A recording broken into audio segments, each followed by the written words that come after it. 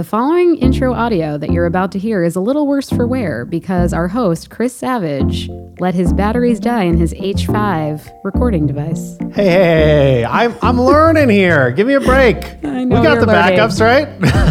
That's exactly right. We have the backups, and listeners, that's what you're about to hear for the intro. So here we go. Hello and welcome to Talking Too Loud with Chris Savage. I'm your host, Chris Savage. Very excited that you are here with us for this episode.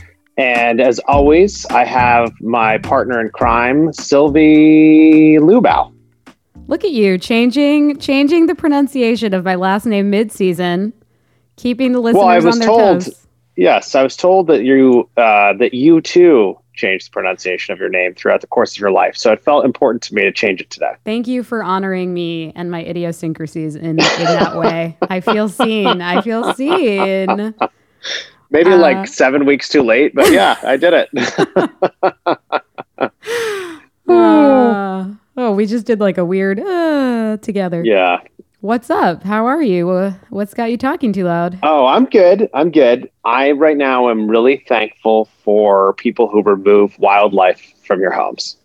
Wildlife from your homes. This sounds. What is? Let's unpack wildlife. So let's see. So, I moved into this new house, as you know, and it's all been good, really nice. But a couple days ago, I was really excited because I was going to hang some art. The art we had in our old house on the wall had come off and some boxes. I was like, you know what? Now I'm going to do this. I'm going to hang the art. Hang the art. So, so I'm just walking from one room into another, and I'm holding this piece of art in my hands. And as I walk through the doorway, I hear, and I jumped like 5 feet in the air, and I just ran. Like I jumped higher than I've ever jumped in my whole life, and I just like sprinted out the back door. I was like, "What the hell was it? What just happened to me?" And I didn't have my phone on me, so I did have my Apple Watch, fortunately. And I walked back in. This is the important part of the story. I walked back in. Thank God for Apple Watches. And I was like, "What? Where is that noise coming from? Like, what is that? I don't know what that is." I go back through the laundry room and into this other room, and it goes again. And there's this like brown thing up above the doorway, and it's an effing bat. I have an effing bat in my house. I'm sorry, I don't mean to laugh, but the image of you jumping is hard not to laugh at. It was so horrible. Wait, yeah. That's so scary. So then, like, give me more. What was the size of this thing? Like, how did you eventually get it out without your cell phone, only an Apple Watch? Okay, so I was too afraid to go back into the house, obviously, because this bat had scared me. But my children were both having quiet time or a nap. Alexandra, my wife, was somewhere else in the house. And I was like, I have to tell her what's going on right now. But I can't call her because of my phone. So I was like, Apple Watch. So take an Apple Watch, call her. She's like, what are you doing? I call her like 16 times. I was like, I'm stuck outside. There's a bat in the house. There's a bat in the house. It could go anywhere. What do we do? Start calling numbers. I can't look at anything on my phone. Please. And so she's like trying to look up like bat removal because I don't even know what to do. Do you just let a bat out? Do you just let it free? I don't know. Do you trap it? Do they carry rabies? Am I making that up? Okay. So yes. So I have no idea what to do. Alexander starts calling people being like, what do we do? And everyone we talk to, the first like 5 people she calls, like, we don't deal with bats. No. Squirrels. Okay. But no bats. No. Or like insects. Yes. Bats. No. And like, you have to get the bat out. And then we call the agent who helped us get the house, Kira, and Kira is ridiculous. And Kira's like, classic oh my Kira. gosh. Yeah, she's like, I can't believe you got a bat in there. My husband, he found a bat in our house and he killed it. And he was supposed to get it tested for rabies, but he forgot. He left it in the trunk of his car. No! So for 2 weeks, and so then everyone in her family had to get rabies shots because bats can carry rabies. Yes. And you can't feel their bite apparently. So if you're sleeping or whatever and they get you, I mean, rabies is basically like if you have rabies, you're dead. So you have to get the shots. And keep going, but I do have a bat story of my own. Okay. But well, it is very close to Halloween. So it's a good time. It's spooky season. But so Kira is like, don't do what my husband did. She said, don't do what her husband did, and do not let the bat escape, because you have to get it tested for rabies. Because if you let it escape, rabies shots. You have to know. Okay. So we're like, oh my gosh, we're calling all these different people. And then I have at this point taken the boxes that we have from stuff that we moved in with, and I have boarded up the other doors around this room. There's 2 doors to make sure that the bat cannot enter the house. You home alone your house. You home alone your house. Yes. So I am now on one, like, stuck basically outside. The family is inside. And we eventually get this guy to come, Precision Wildlife Removal. Shout out to you, wherever you are. And Jared from Precision Wildlife. Jared came by. He's like, oh, you got a bat? Okay. And he's like, do you know where this thing is? Yes, I do know where it is. He's like, all right, okay, hold on. He puts on these giant gloves, and then he goes and gets 2 like 12-ounce cups with the Batman insignia on them. Shut up, Jared. And he, what? Yes. Finding humor in the work every day. Every day. We were like, those are Batman cups? He's like, yeah, you gotta enjoy it. And he goes back in right up to the bat, and it's fortunately the same exact spot. And the bat goes, and they just trapped it in the cups. That was it. That was it? Well, that's not completely it. Was that it? Well, it's like, should I say this? So he gets the bat, and then he had to drown it. What? Because apparently that's like the most humane way to kill them. And he needs to drown it so they can be tested for rabies, because they can't test it live. That's crazy. So that's a sad part of the story. Took a dark turn. Well, you want the truth, the whole truth, and nothing but the bat truth, and this is where we're at. Oh, God. Well, I want something else now. I need a palate cleanser. Yeah. What's your bat story? Well, I was actually offering you a transition line there with my palate cleanser line. You mean to move to the interview? Yes. You want to transition to the interview? That was my idea.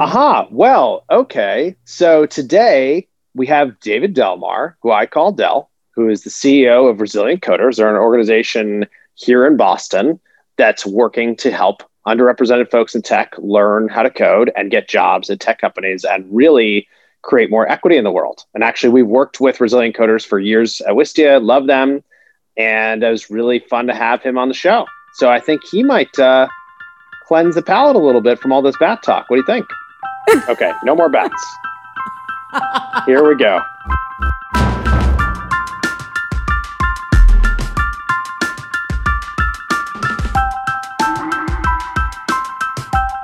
Del, so good to see you, man. It's been too long. How are you? I'm well. It's good to see you too. It has been a minute. Where are you? Where are you right now? I'm right here in Boston. I'm in JP, right by Franklin Park. Perfect.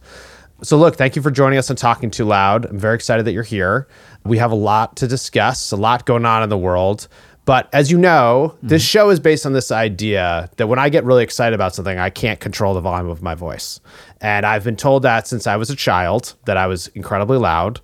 And I said, no, I'm just excited. And so the show is about digging into topics that get me talking too loud.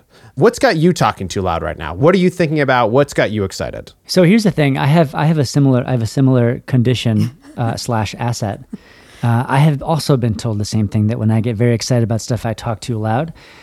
Usually it's when I'm tying things back to history, and then I start sort of finger wagging as well. Particularly Latin American history. I start talking very loudly. In English or Spanish, either way, as the opportunity presents itself. So I'm here for it. Let's go. You're here. And what about Latin American history really gets you going? Well, I think that we have to confront the fact that a lot of the systemic realities that we experience today have historical roots. We can't really separate out the social conditions that we find ourselves in, the economic conditions that we find ourselves in, without really kind of digging into the past in a way that is authentic. That has me talking very loudly. Yeah, being truthful about history and talking about its impact on today, and like why there are huge disparities among different races and ethnic groups and classes, and that it's not like a problem that just started yesterday. The roots of this have been embedded for a long time. Yeah, not only did not start yesterday, but also didn't end yesterday, as some folks would have us believe. Right. And then you have channeled your energy into trying to solve parts of this problem, right? And you've built an incredible organization, Resilient Coders. We've worked with Resilient Coders for a few years at Wistia. I love Resilient Coders.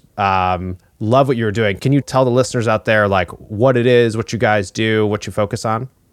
Yes, absolutely. So Resilient Coders is, at the end of the day, we're a highly competitive, nonprofit, and stipended coding bootcamp.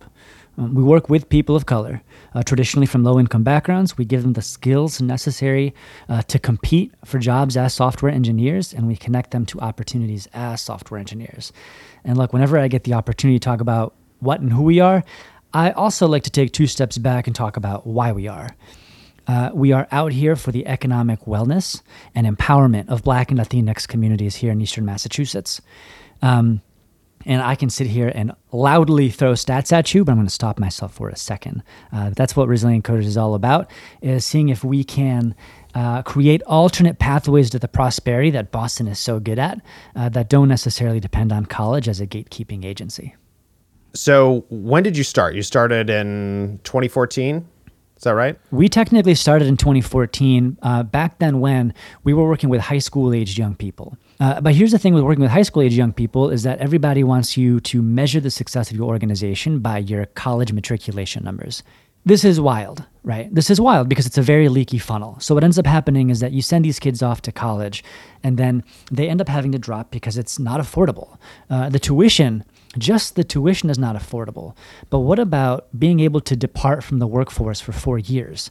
And so this dynamic leads us to have a college completion rate, right, among our communities here in Boston that hovers around 20%, right?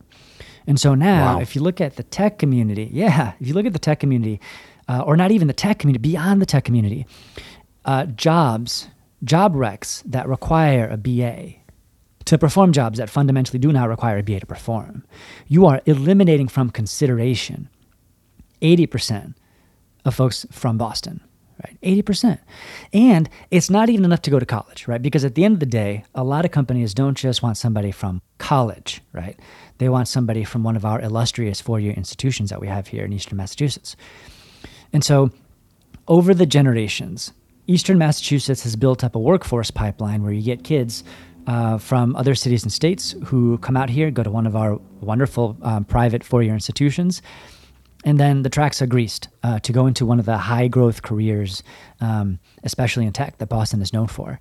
And if you don't have access to that pipeline, you are functionally cut off from that economy, which is part of the reason that we have this tale of 2 cities, where some of Boston is extremely prosperous, where you have a city where the median household net worth of a white family is $247,500.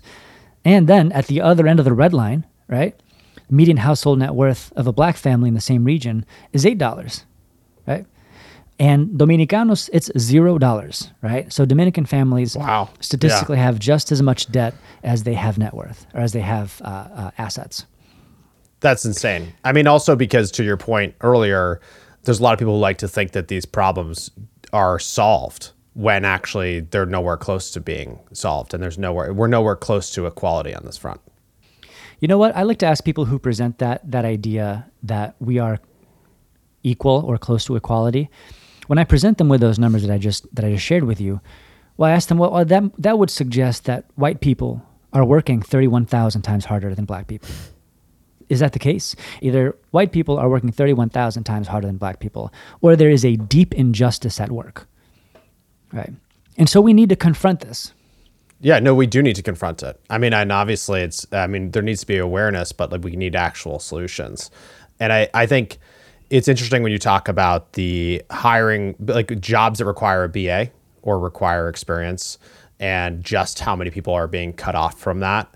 Because I think like one of the ironies I think about is like in tech, we talk about it being a meritocracy, especially as for engineers, right? Where it's like, it shouldn't matter where someone went to school. It should matter how they perform. And actually it is not that hard once you are actually talking to somebody to have them code something and see what it looks like and see how it compares and see how they think and what their path is that they're on. And so it's sad when we all hear about companies that are not working to diversify their workforces, or like holding up like old ideas that say that, if you went to XYZ college, suddenly you're going to be better. Especially when Google's released data that it's not helpful for them to look at the colleges that people go to when they're picking who to hire, right? Like it's actually not useful. So it is pretty stunning. Right. But then you started Resilient Coders as a way to help all of these people change their trajectory. And how is that going? Like, how is it going to find folks for the program? How is it going for people to end up, how much is this changing basically? Well, it's like all things, it's been a journey. So like I mentioned, we used to be a program for high school age young people, and we decided to transition to a workforce program for folks who were beyond high school, but not necessarily with college experience. In 2016, we ran our first ever boot camp, and it was only 8 weeks long. And we had to start somewhere. We believe in paying stipends because if you really want to be economically inclusive, you need to be cognizant of the fact that people got to work, that people need the paycheck. Right? Yeah. And so we've always been limited to a degree. I'm not going to say limited, but one of the gatekeepers to our own ability to scale has been the stipends. And so we don't want to grow beyond what we can afford to pay in stipends. So we started off as an 8-week program, and we moved it up. We kept nudging it up a little bit until we got to 14 weeks. And as of this year, it's been 20 weeks. Wow. So it's 20 weeks of a very, very rigorous, borderline sadistic curriculum that we subject people to. And then once you get in, we have what we call a cliff every 3 or so weeks. And what that means is that if you don't get pretty near impossible amount of work done and approved by our technical staff, you are cut. And we are cognizant of the fact that life gets in the way. And so if life gets in the way, you're not going to be cut. But if you just didn't get to it, we can't graduate you. We need everybody who graduates from the program to be someone that we can stand behind. I was accused recently of running the quote, Navy SEALs of coding boot camps, and I've leaned into it. We're owning it because you know what? Navy SEALs is going to have to be baseline. Let's go. Damn. Yeah, that's crazy. But it makes perfect sense that you are to help people be the absolute best and forcing them to go through this. I would guess also because you are paying stipends, it changes the relationship a little bit, which is like, I need you to work so you can learn how to do this and come with me along this journey so we can get you through it. But like, it's almost, is it like also an efficiency of resources thing for you all to make sure that you are working with people who are really committed to it? To an extent, it's a question of resources, but it's really more about the fact that we need the folks that we put out there that we graduate to be impressive. We want to make sure everybody knows what they're in for. We're very clear with folks. We say, look, this isn't our grandparents' trade. Like, this isn't a thing where you learn a skill and then that's what you do for life. The stuff that we're teaching you is going to be obsolete in 3 years, and it's going to be on you to teach yourself the next thing. And so we want to make sure that people are up for lifelong learning, that they're excited about what they're doing. And then at the end of the day, we need companies like Wistia to come back and hire again, right? So we need those companies who hired the first time to be impressed with somebody. We need that individual to be advanced because we're not out here for the first job. We're out here for continued growth and their entire, trajectory. And we need to get more of our students hired. And so we want to make sure that everybody who graduates is exceptional. That makes perfect sense. And it's, your recruiting funnel is every time you get someone placed in one company, it magnifies and it's better for everyone everyone who goes through the program. Exactly. That's exactly right. And not only that, but our alumni are themselves very directly and heavily involved in the continued growth and opportunities of our current students. It's the greatest thing about Resilient Coders, far and away, is the community that we have built up, essentially run by our alumni. That's amazing. And what kinds of things is the alumni doing? the sort of an immediate way in which they help is that they come to our community hours, which is essentially like our sort of like a study hall. And they TA essentially. They volunteer their time to help current students get through the program. But also, they're just there for each other. They get together on weekends, like they vent to each other. They ask each other stuff about work. It's really important, especially when folks are joining a space in which they're not necessarily, they might feel a little bit isolated. It's really important to folks to have people with whom they can continue to lean on and have that sense of community. And so that's probably the lion's share of what the alumni community does. That's interesting because I was just listening to an interview with someone from Y Combinator, and they were talking about their alumni as being the most valuable asset that they've built at this point because of similar things. And I mean, I feel like in your case and with the case of Resilient Coders, it's even more important that the alumni is strong. Yes. So that people have a community. Because obviously, if tech companies are not diverse enough and they're trying to diversify, then anyone who is joining who is a person of color may be lonely if they're the first person. And that's not a great place to be. Yeah, that's a really great way to put it from the perspective of the individual and of the company. But if we were to even broaden the lens a little bit to think about, entire neighborhoods and communities, then there's a perspective here that's worth exploring. Our managing director of engineering, Leon, says to all of our new students, and he has this beautiful thing that he says to them. He says, "We need you to be Harriet Tubman." And what that means is that when you go off and you find your own liberation, whatever that might mean for you, we need you to go back and bring one more. And that is the difference to me between an organization and a movement. Yeah. Right? If we can attach some virality, right? If we can attach some organic viral growth to this, where our alumni are out there representing and creating the change, the economic empowerment that we need to see in so many of our communities here in Boston, then this entire thing really transcends Resilient Coders. It becomes less about us and our staff and our syllabus and what it is that we do, and it becomes much more about the empowerment of entire neighborhoods that have been, frankly, oppressed in Boston for generations. Yeah, that's amazing. Well, and it's also tapping into, I think we know the good and the bad of a lot of recruiting at these companies is referrals, right?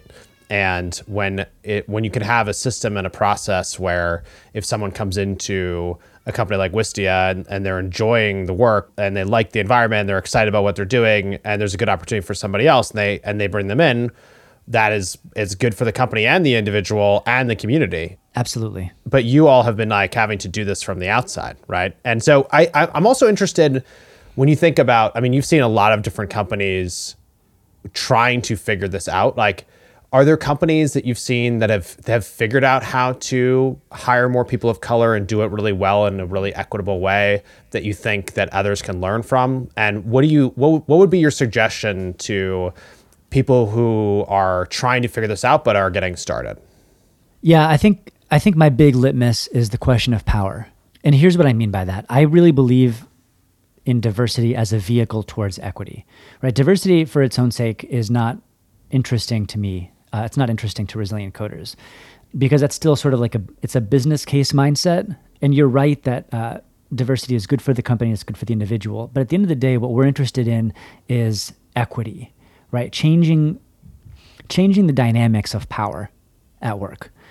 And then I think that's really what it comes down to is when you make a hire, are you changing the dynamics of power, right? Are you giving somebody power? Are you sharing power in a meaningful way? Because if not, that's just diversity without equity. That's decoration. I like to say that Resilient Coders is a Trojan horse, right? Diversity, in a sense, is a Trojan horse, which is to say that it's completely meaningless without the subsequent sacking of Troy. Right? Otherwise, it's a piece of decoration. But what we need to do is we need to change power dynamics at these companies across the entire industry. And it starts with having a generation of tech leaders who are Black and brown, who are from neighborhoods that have historically been economically oppressed in Boston.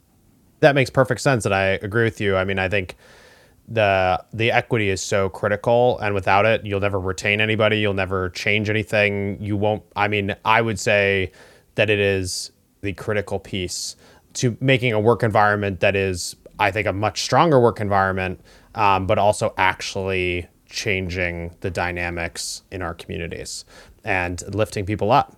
And, you know, I'm kudos to you. I mean, it's such an amazing thing that you're doing. And I think we've been fortunate to see you all grow and see the process.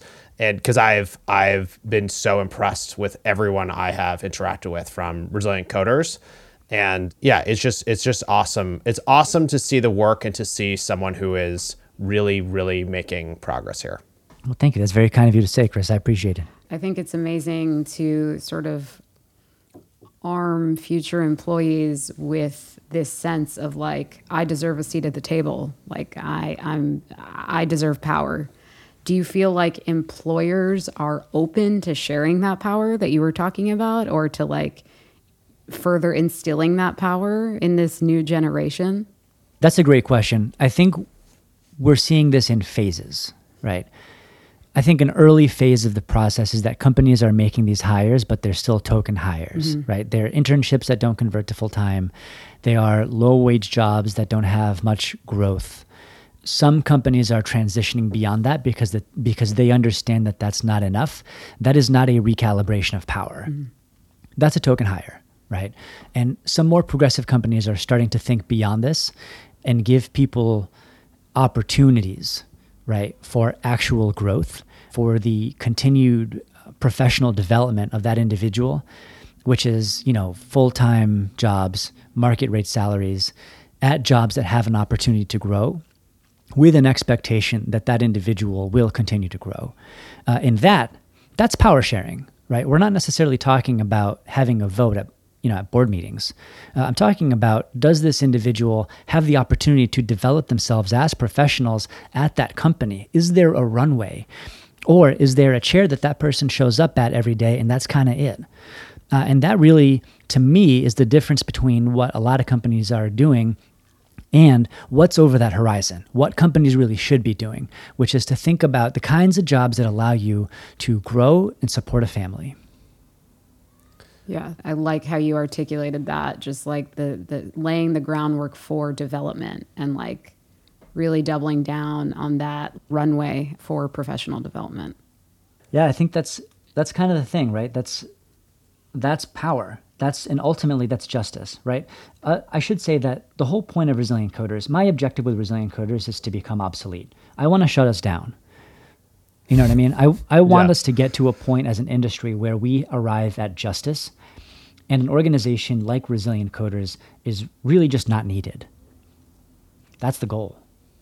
Yeah, that's an amazing goal. I think it's also interesting because like I just think to myself, like there's so many talented people who haven't had these opportunities, and it's just like tapping into that talent, I think, is like incredible for the community. It's incredible for everything. Like if you have a ton of people who are smart and hungry and want to do great work and they're not working in the right places, then you miss a major opportunity to build new products and experiences and new companies and new programs and everything. It's like that's what's so crazy to me about a lot of this, is like when you recognize how hard these systems are to like undo, and like why it's so important that we do that. Just the huge amount of potential sitting there is just insane. Totally. There's a business imperative, but there's also, of course, a moral imperative. And lastly, there's an economic imperative, right? Yes. You also, you need clients. You need people who have the purchasing power. Yes. Boston depends on everybody being able to have that purchasing power. I make a joke that like, I've got this bodega down the street. They carry my coffee. I need that bodega to stay there, right? Yeah. And the way that happens is if my neighbors have the purchasing power necessary to keep it there. And so there is also an economic imperative. This is the most unequal city in the union by wealth distribution. We cannot continue to limp along pretending that everything is okay because it's okay for half of us, right? At the end of the day, for us as a city, as an entire community to have economic wellness, we are going to need to confront these issues. And frankly, I think we need to start with the issue of education, I think one of the things that we need to confront right away is whether or not we decide that education, good, top-notch education that really connects us with meaningful careers, is a civil right. Because if we decide that it is a civil right, it is just not enough for it to be, quote, affordable. It's got to be free, and it's got to be accessible. And so besides the sort of brass tacks of what we do, training folks for careers as software engineers, really we're presenting a question, which is this: should education be free to the student? Is this an opportunity for us to tackle the continued intergenerational stratification of wealth in this city, but across the country? Is it possible that education can be a force for liberation, for economic healing? And if so, who is going to join us in this mission? That's really fundamentally what we're asking. Yeah, that's amazing. You are obviously showing that by just giving people an opportunity to do something that they want to do, or maybe even didn't know was possible to them without having to, take a huge financial risk, it's obviously changing lives and careers. I'm hopeful about what you're doing. I also like Lambda School, right? They're doing something pretty similar, just kind of trying to, not exactly the same, but flipping around how education works. So another question for you. So we're also now living in a moment with the pandemic that is really changing work, right? Like it's changing what it means to be a part of a company when you're spending all your time at home. It's changing how remote friendly companies will be in the future. I think we're going to see Pandora's box has been opened on remote work, right? Yeah. How does that change what you're thinking about? How does that change how you think about resilient coders? You're talking a lot about Boston. Do you think that like the key here is to lift people up specifically by connecting them to companies in Boston? Or has this changed your sights on like, well, if a much higher percentage of tech companies are going to be remote friendly in the future, does this actually open up enormous opportunity for your graduates? Yeah, so that's a really great question. So on the face of it, it is possible that the whole remote revolution, right, that has been sped up could be good for our graduates to get jobs anywhere across the country. That said, we also are facing a challenge that is unique to this moment, which is that it's also really hard for our alumni right now being remote. And here's what I mean. I think that fundamentally there are two types of managers in the world. There are managers who assume that their employees want to be working, and then there are managers who assume that their employees do not want to be working. And I think that those managers are concerned about remote work for opposite reasons, right? The good managers are worried about like, oh, how am I going to provide the support necessary to make sure that my employee is successful and has everything that they need to do their job well, versus the other managers who are assuming that their employees really don't want to be working, are worried about like, well, how am I going to look over this person's shoulder now and ensure that they are pushing to production at the schedule that we have arbitrarily made up. And part of this is racial, right? I'm going to call it out. Like that bias that someone probably doesn't really want to be working is racialized. And so something that we have been experiencing recently is that we have alumni who are contending with unreasonable expectations that they often didn't know that they had, moving goalposts, as managers who really didn't want to be working with them anyways are using this opportunity to just make it hard for them to be successful on the job. It's actually, honestly, it's revealed a different subcategory of racism in tech, if I'm being frank with you. That's the immediate concern. I believe that there's a solution to this, and I think figuring that out is going to allow us to turn this challenge into an asset. Yeah. I mean, that's really sad though, that is the experience that people are having. And it's also just like the opposite of what good remote work is, right? Like yes. good remote work is about trusting people and having communication that is asynchronous so that people have time to think and they can respond when they can respond. It's really about trust, right? And like it's like about outcomes, not inputs. And trust is such a big, tiny word. It is. It is such a big, tiny word. And it's harder to have trust, I think, in a remote environment, but more important. And yeah, it's sad because I had not really heard about that. But when you say it, it makes sense to me that it's happening. How do you feel about like the transparency that, I mean, obviously I would assume there's conversations within the alumni network of like, this is a good company, this is a bad company, this is a good manager, this is a bad manager. Mm-hmm. But then there's also tools like Glassdoor. Do you think that the transparency that is more and more an expectation for what it's like to work at a company can help us solve this problem by helping people avoid, the companies where there is more racism in the work? Yes, absolutely. I do think that's one of the solutions, right? I think that one of the solutions is becoming aware of who the companies are, who the managers are that are problematic, and just calling it out. I mean, not like tweeting it, but having candid conversations with managers of managers and saying like, look, this is a real problem. And we've had to do that to some extent. It's always very, very complicated when the big fat R word comes into play, which is also like a huge tiny word. Yes. The issue of race and racism.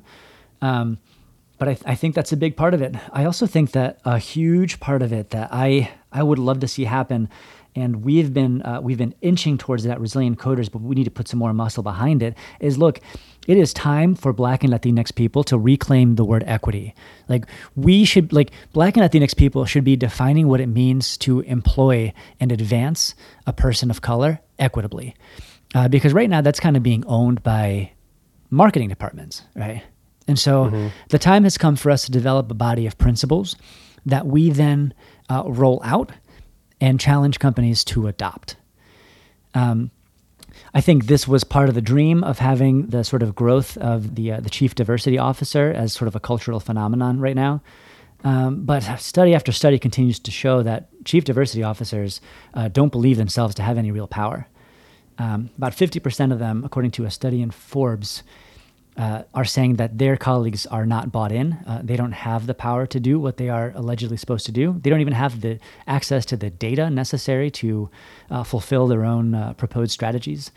And it's no secret. That's why you can go on LinkedIn and look at the profiles of D&I officers, and you see that they just jump from one place to the next. Because they land in a company, they say, oh, I get it. I'm not supposed to do anything here but sit in a chair. And they move on. And so we need to come to terms, in Boston especially, but maybe nationally, with what does it mean to hire in a way that is conscious and fair and equitable. And we just need to adopt that standard. There needs to be like a LEED certification of what that means, because it is running wild at a lot of companies. Yeah, I agree with you. And I think the companies that are actually trying to create equitable workforces would want that, right? Because I think Totally. one of the challenges is everyone trying to figure out, well, what should I change? What should I not change? What should I measure? What should I not measure? To your point earlier, like when am I hiring somebody? But the last thing I want to do is tokenize them. Totally. And especially if you have hiring that is in any way distributed, where you have like hiring managers across the business. At least in my experience, like there's not one person to teach and train. There's an entire organization that has to be educated and understand, bias. It's so obvious, but like there's so much bias that just like enters into job descriptions as one tiny example. And, you can't solve it with one person. It has to be everybody. And I just think that there's a lot of companies who would they would love that, because it would mean that all of those discussions, our discussions internally on diversity, equity, inclusion. We built task forces and, work to change so much of how we hire and how we promote and how we have clear levels across the business and all this kind of stuff. But one of the things that is particularly hard is like getting the timing. Like, what is a realistic expectation for how long things will take? And I think that having more external data that's shared across organizations would be incredibly helpful. Yes. Because there's so many times when it's just like, this thing, it shouldn't take 2 years. This should take like 2 weeks. This thing takes years, and that's okay. And, like just anything like that, because I think there are a lot of people who want, at least I talk to a lot of leaders who really, really do want to build equitable workplaces, and they're trying hard, and everyone is like, unfortunately having to figure out their own solution, which makes sense because organizations are different, but still I wish there was more that could be held to account that's the same. And then that would make it easier for people to figure out what to prioritize. And I think that might help break out some of this stuff that just takes too long to do. Yeah. Amen. And I'm interested in like the things that are and do take longer. Like, how do you keep going? Like, I feel like there's so much burnout, for people who are just like fighting the good fight in their own offices, to get that equity. Like, how do you just keep going, and how do you help other people keep going? Yeah, that's a really big question. First of all, we've actually been working on a playbook at Resilient Coders. I believe it's called How to Organize for Equity at Your Tech Company. Yeah, right on the money. You wrote about it over the summer, right? That was on Medium. I did. Yeah. So that's kind of the tactical stuff, right? Like that's kind of like suggestions for how to do it. But I think that you'll also discover that hand in hand with these conversations around equity, especially if we're talking about this moment in our history of sort of race relations in this country, right? I think there's also a discussion to be had about just wellness, just personal continued wellness that is just a necessary part of this work. It's brutal, it's hard, it's taxing, it's emotionally and mentally and sometimes even physically taxing. And I think we need to make space for the fact that we just have to support each other. We have to just, be kind. Yeah. Yeah. No, it's funny you say that because be kind is such a very simple. What's the solution?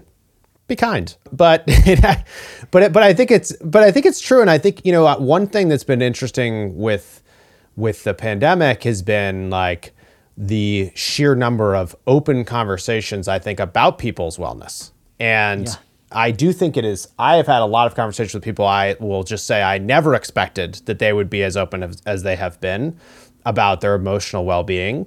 And it's so important to be open about that. And I can, I'm an optimist, right? So I'm always looking for the silver lining. And like one of the things I'm hopeful on here is that this huge conversation about emotional wellness, which we have to have, and about mental health, which we have to have, because when you're stuck at home and you can't see anyone, you're basically like not able to be a human being to the level that you want to be, can change those conversations and change those conversations at work. And that can support everyone, especially people who are working on, diversity, equity, and inclusion. And, it was funny when you were talking about community before and the community of alumni network. But one of the things that happened just organically at Wistia is we ended up with an employee resource group called Diversitia. And they really just kind of self-organized and said, we want to help Wistia become as an inclusive place as possible. We want every person to be able to be their own like best self at work. And it became this thing that, they've hosted tons of events on every front on, bring your kid to work day was something that they decided was important to help parents feel more included. Yeah, that's and awesome. We started, which is amazing. And, they turned out, in that case, they, credit to them, they got a petting zoo to show up, which was insane. That's cool. Yeah. And then of course, if you're not a parent, it's still fun to hold a baby goat. And, things like storytelling nights so that people could share their experience and have like a safe place to do that with everybody who wanted to be there across the business. And it's just like that community is so important. And I think like we forget that work can actually it is a community, whether or not we want it to be. 100%. Right. And so it's like when you admit that it is, and it's either a really shitty one or it's hopefully one that has a lot of empathy and compassion, that can be an enormous difference in welcoming people who need to be welcomed and helping people grow. And honestly, having back to that T word, trust, like getting back to a place where there's more trust that everyone can be themselves.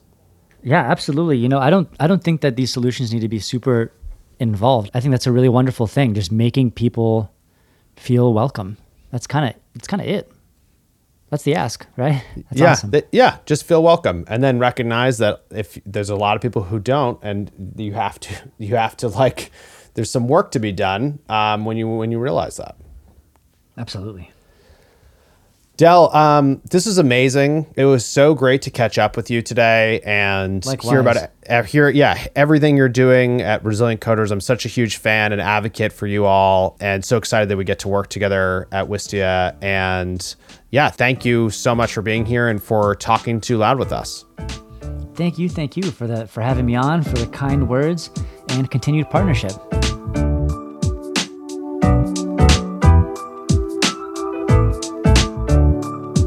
Well, that was fun. Yeah, I have to confess something though. Okay, confess. My Zoom wasn't working. I couldn't chat you all the things I wanted to chat you, which was like, great job. That was going to be my question. Or like, oh, you teed that up nicely. You're a real interviewer. Sylvia, are you implying that you normally chat me during interviews so my questions sound better?